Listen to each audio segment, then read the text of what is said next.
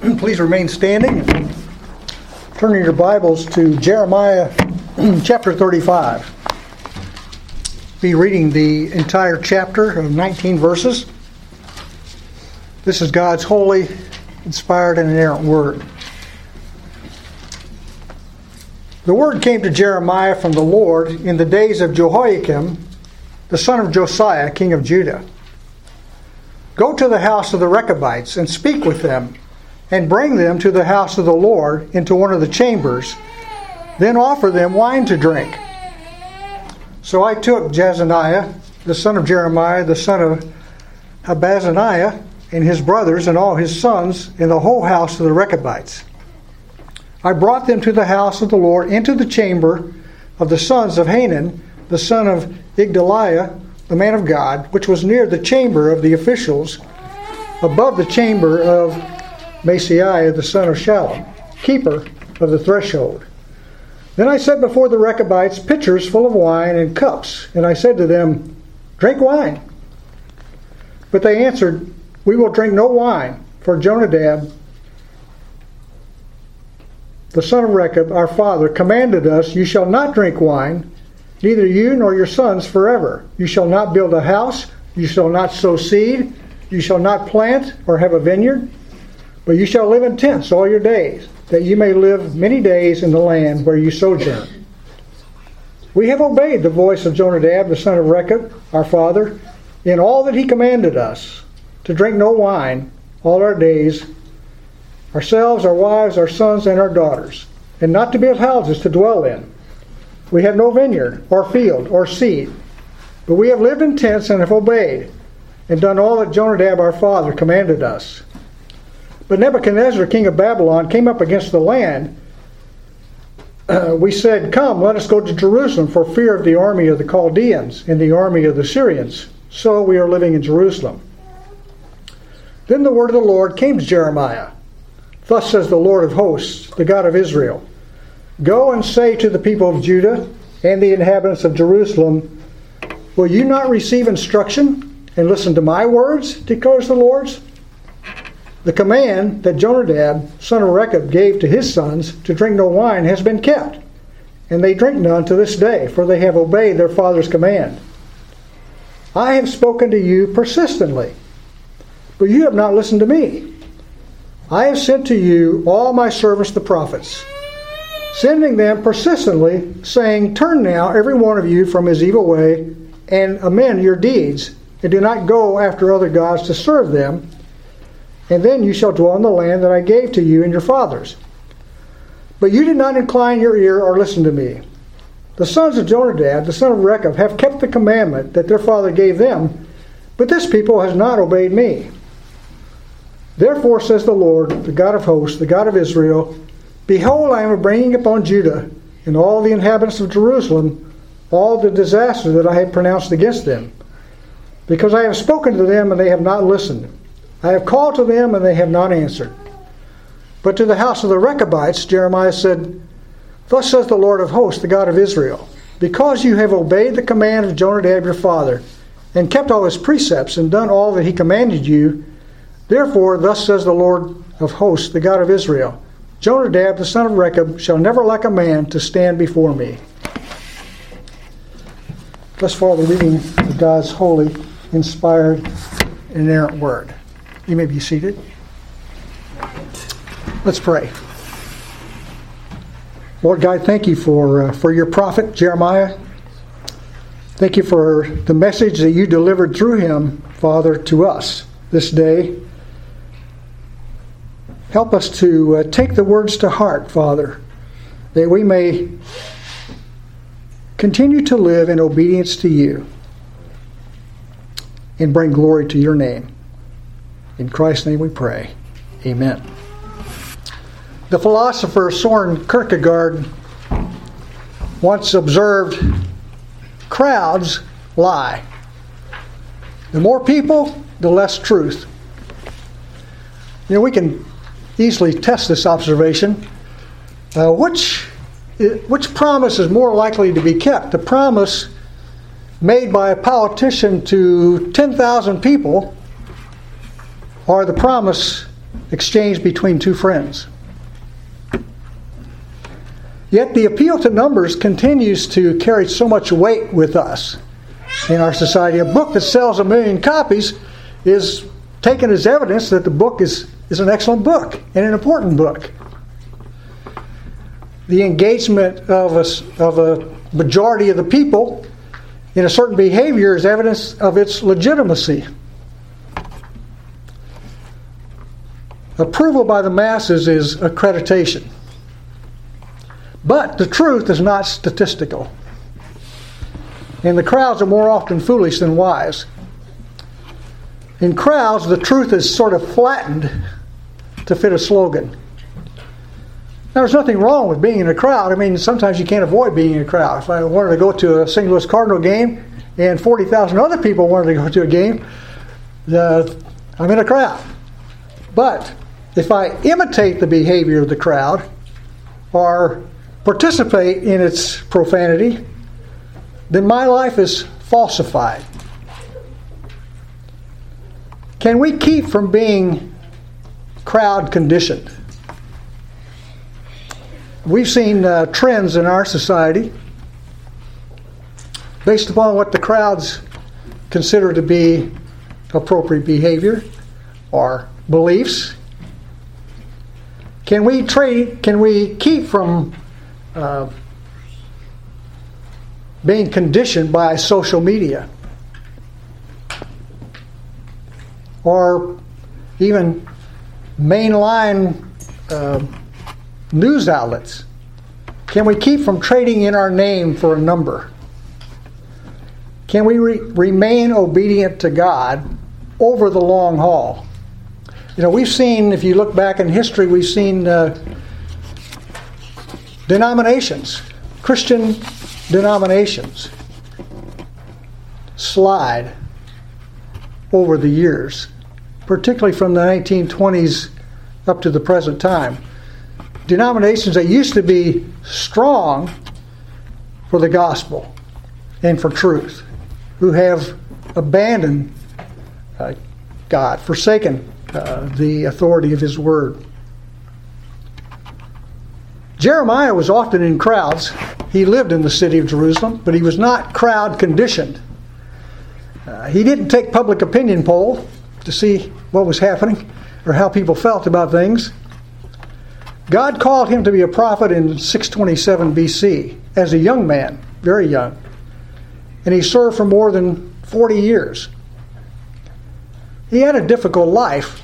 He was serving at the time he was called in the declining years of Judah, because Judah had, over the years, began to slide as well and disobey God and go after other gods.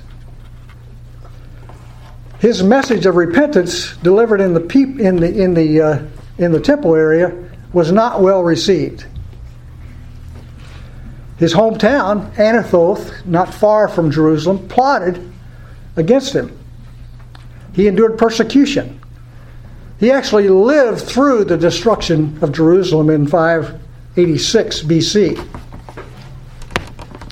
The crowds understood what he was saying and probably admired the way he was living, but their self-concepts were crowd conditioned. They didn't disbelieve in God, but they disqualified themselves from strenuous and personal participation with God. You know, admiration can be a dodge. You see somebody that you man, I really admire this person. I wish I could be like that, but I could never be like that. And so you use that as a dodge not to even try, not to even seek after that. Biblical faith, however, has always insisted that there are no special aptitudes for life with God. The statement, well, I'm not the religious type, is inadmissible. There are no religious types. There are only human beings. And everyone created for a relationship with God. Can we keep from having a view of ourselves that's conditioned by the world? Can we maintain a view of ourselves in the world that is conditioned by God? Can we continue in a long obedience over a lifetime? That's really what this story is about here in Jeremiah chapter 35. The Lord is seeking to bring His people back to a relationship with Him. You know, as we read in John chapter 15, the only way you produce fruit is to abide in the vine, and Jesus is the vine. But they had gotten away from that. In fact, there was a continuing habit with Judah and Israel. Israel, the two kingdoms, Israel and Judah, Israel had already gone into captivity by the Assyrians. And now Nebuchadnezzar and his army was approaching Jerusalem. In verses 1 and 2, we have the invitation. It's from the Lord that came to Jeremiah. By the way, if you'll notice verse 1, the word that came to Jeremiah from the Lord in the days of Jehoiakim, son of Josiah, king of Judah. You'll notice in your Bibles that the word Lord there is in each letter is in capital letters. And in the English Standard Version, that means that Hebrew word is Yahweh. Yahweh, the great I am. Yahweh is God's covenant name. And He is speaking as the covenant God to His covenant people here through Jeremiah. And He tells Jeremiah to go to the house of the Rechabites and speak with them and bring them to the house of the Lord into one of the chambers, then offer them wine to drink. The chambers were in the outer court of the Jewish temple, and they were open on one side, so people could see what was happening in there, could see the people gathered there, the different chambers, as we saw in the text here.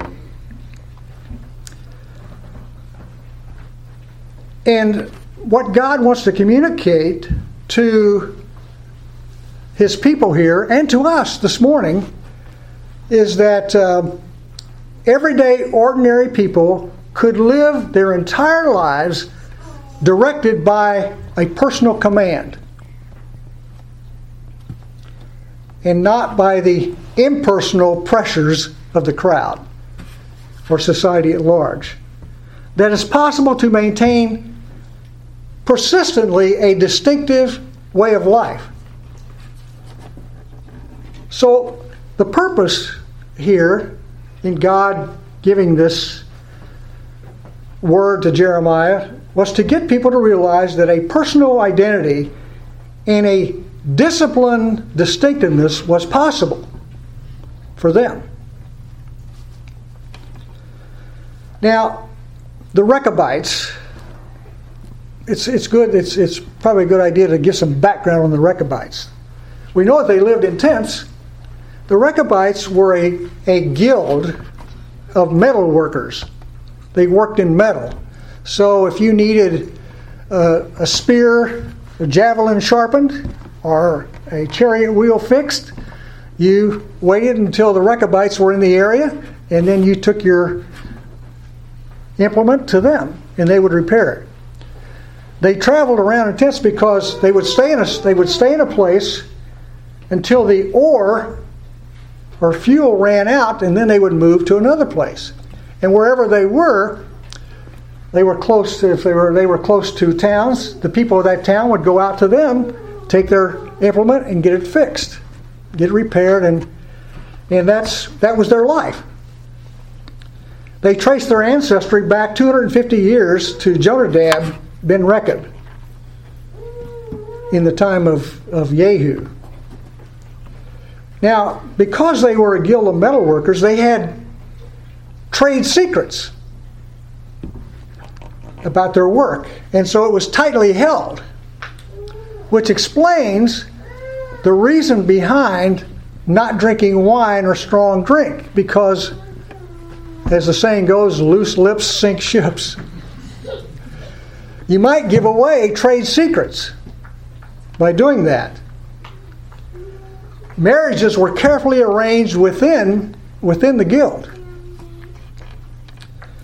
And we see here that they sought safety within the walls of Jerusalem.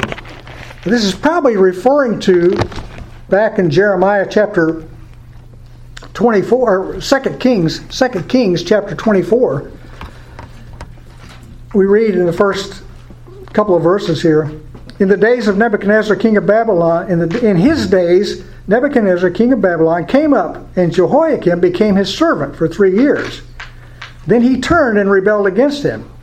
And the Lord sent him bands of the Chaldeans and bands of the Syrians and bands of the Moabites and bands of the Ammonites, and sent them against Judah to destroy it according to the word of the Lord that he spoke by his servant the prophets. So Jehoiakim became king at the age of 25, and he served for 11 years. For 3 years, he was a vassal of Nebuchadnezzar. Nebuchadnezzar was in essence ruling the land, and he was serving, because of that, he was serving as a vassal.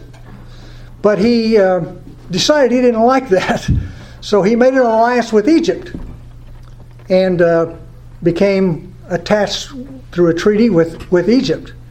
And because of that rebellion, Nebuchadnezzar sent forces against them. And that's what's happening at the time when the Rechabites were getting close to that activity of these armies of the Chaldeans and the Syrians, and so they fled to inside the city walls of Jerusalem, still living in tents in the city, but still within the walls of the city for protection.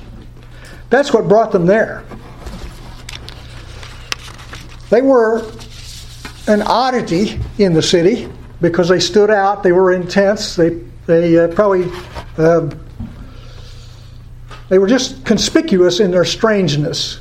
It was a different look to the city. So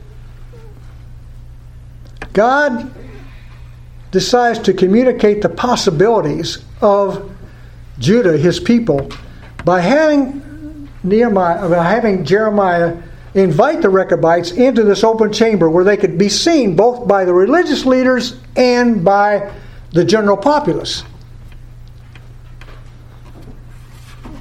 Jeremiah, by the way, was no novice to this business of using experiences from the streets in order to get people to pay attention. In fact, God used him that way often.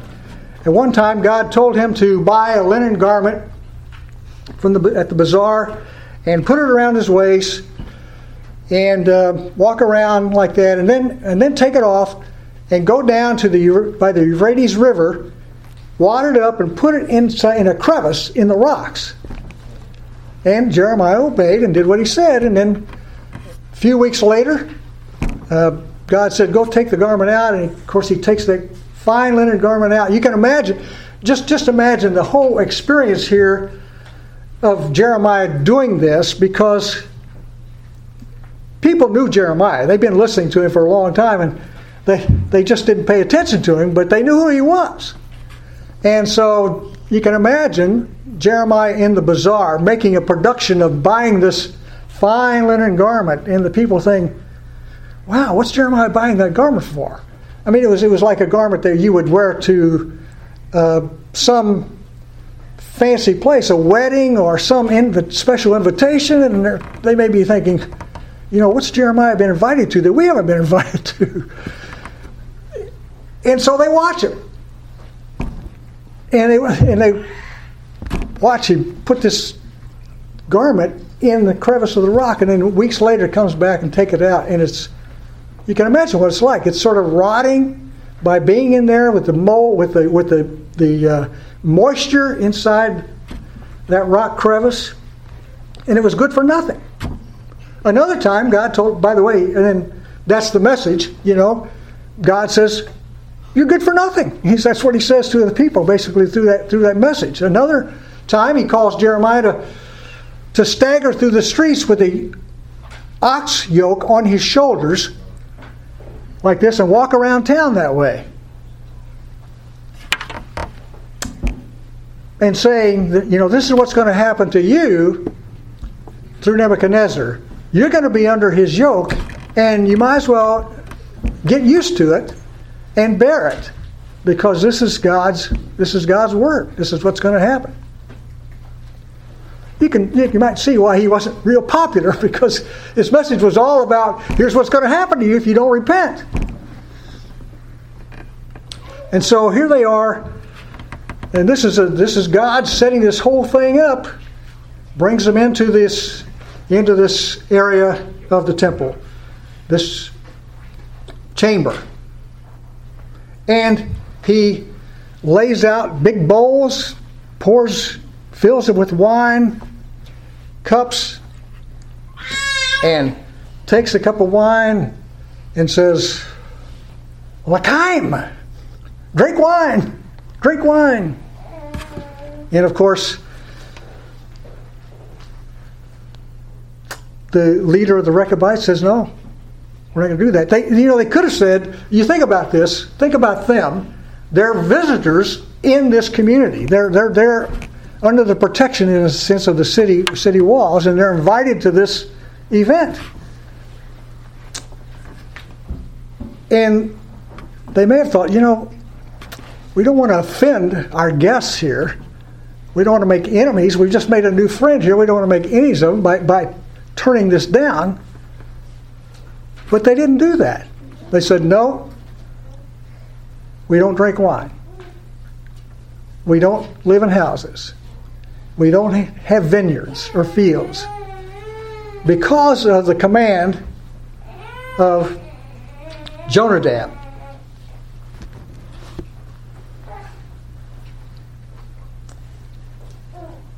The Rechabites lived not on the basis of what was current with the crowd, but on the basis of what had been commanded by their ancestor Jonadab 250 years ago.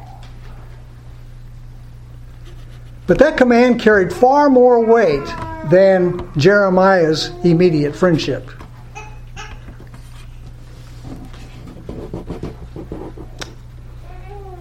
So now, Jeremiah had his text and his message to the people standing around viewing all this. And so again, verses 12 through 16 is what God says to them. Thus says the Lord of hosts, the God of Israel, go say to the people of Judah and the inhabitants of Jerusalem, will you not receive instruction and listen to my words? Declares the Lord. The commander Jonadab, the son of Rechab, gave to his sons to drink no wine has been kept, and they drink none to this day, for they have obeyed their father's command. I have spoken to you persistently, but you've not listened to me. I have sent to you my servants, the prophets, sending them persistently. Turn now, every one of you, from his evil ways and amend your deeds, and do not go after other gods to serve them. Then you shall dwell in the land that I gave you and your fathers. But you did not incline your ear or listen to me. The sons of Jonadab, the son of Rechab, have kept the command of their father, gave them, but this people has not obeyed me. Now, note well what the message is not here. The message, Jeremiah did not say, sell your houses and live in tents, abandon your vineyards, abstain from wine. That wasn't the issue. What the specific command was. It was not the specific details of the Rechabite life that was held up, but the fact that they have lived in obedience to a command for 250 years and lived in integrity. That's his point. They lived under a command for this long have not varied from it, regardless of what the crowds were doing or what everybody else was doing.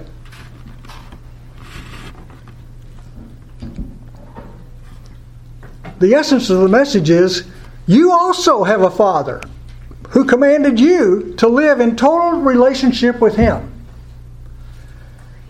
You think you can't do it? Think again. Look at the Rechabites. They've been doing it for 250 years.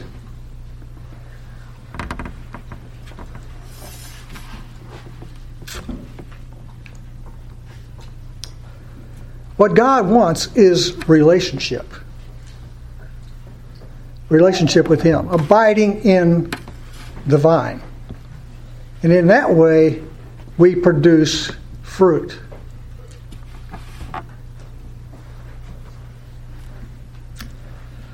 But we get distracted, don't we? We get distracted by many things going on around us.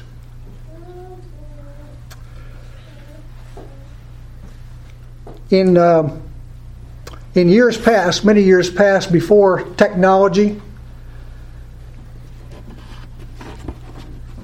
people spent more time reflecting, more time thinking about things, about God and a relationship with God. And we have to battle against the distractions of our day. From always having something going on, whether it's earbuds in our ear or seeing what's happening on Facebook or whatever it is that distracts us from who we really are. It's an identity issue here. Who am I really? And living according to that identity. You know, Pliny the Elder once said that the Romans, when they couldn't make a building beautiful, made it bigger.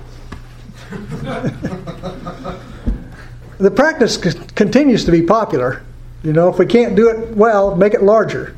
We add dollars to our income, rooms to our houses, activities to our schedules, appointments to our calendar, and the quality of life diminishes with each addition.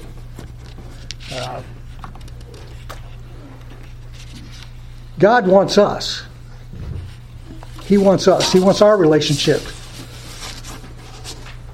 Every time we retrieve a part of ourselves, a part of life from the crowd, and respond to God's call to us, we are much more ourselves, more human.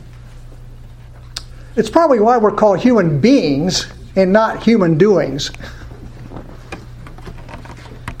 Every time we reject the habits of the crowd and practice the disciplines of faith, we become a little more alive. What we need is a long obedience in the same direction, as Eugene Peterson once said. Eugene Peterson. A long obedience in the same direction. That's what the Rechabites had. And that's what we need in our lives. We need to constantly battle against all the stuff out there and focus on what is really important, so that we can listen to God.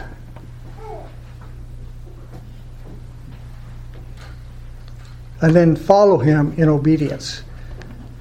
We only bear fruit by living in the vine.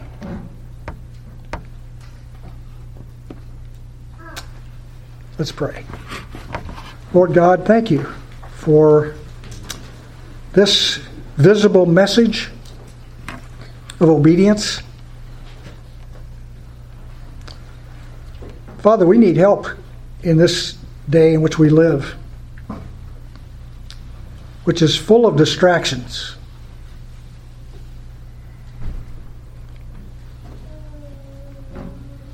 Help us, Father, to carve out time with you,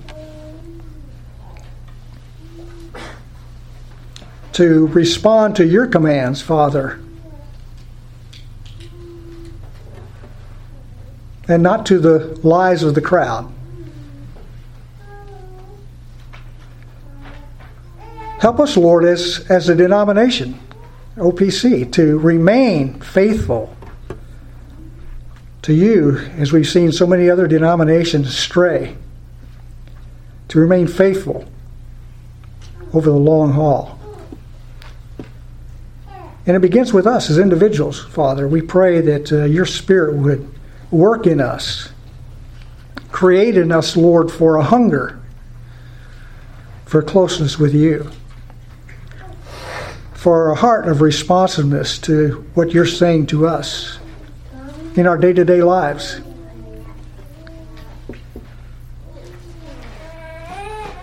For we know, Father, that the life you want for us is lived moment by moment, hour by hour, day by day, week by week, month by month, year by year. Help us to be consistent and persistent in our relationship with you, Lord. That our lives would be a reflection of your glory.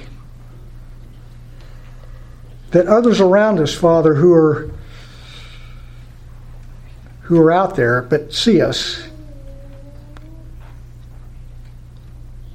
ask us for a reason for the hope that we have. And that we can share that, Lord, that it's because of you and what you've done in us. And through that, Lord, that we may be a witness for you.